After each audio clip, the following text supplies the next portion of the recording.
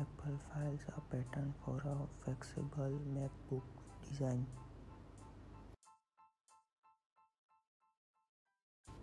Apple says court win over Samsung is not about money.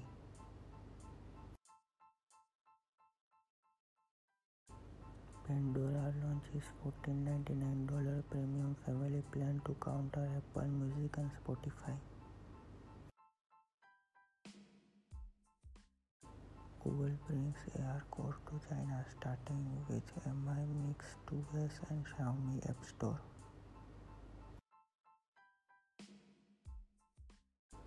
London launches world's first contactless payment scheme for street performers.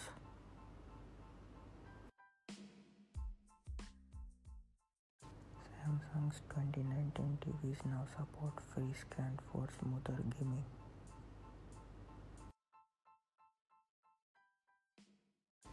The Essential Phone 2 has reportedly been cancelled.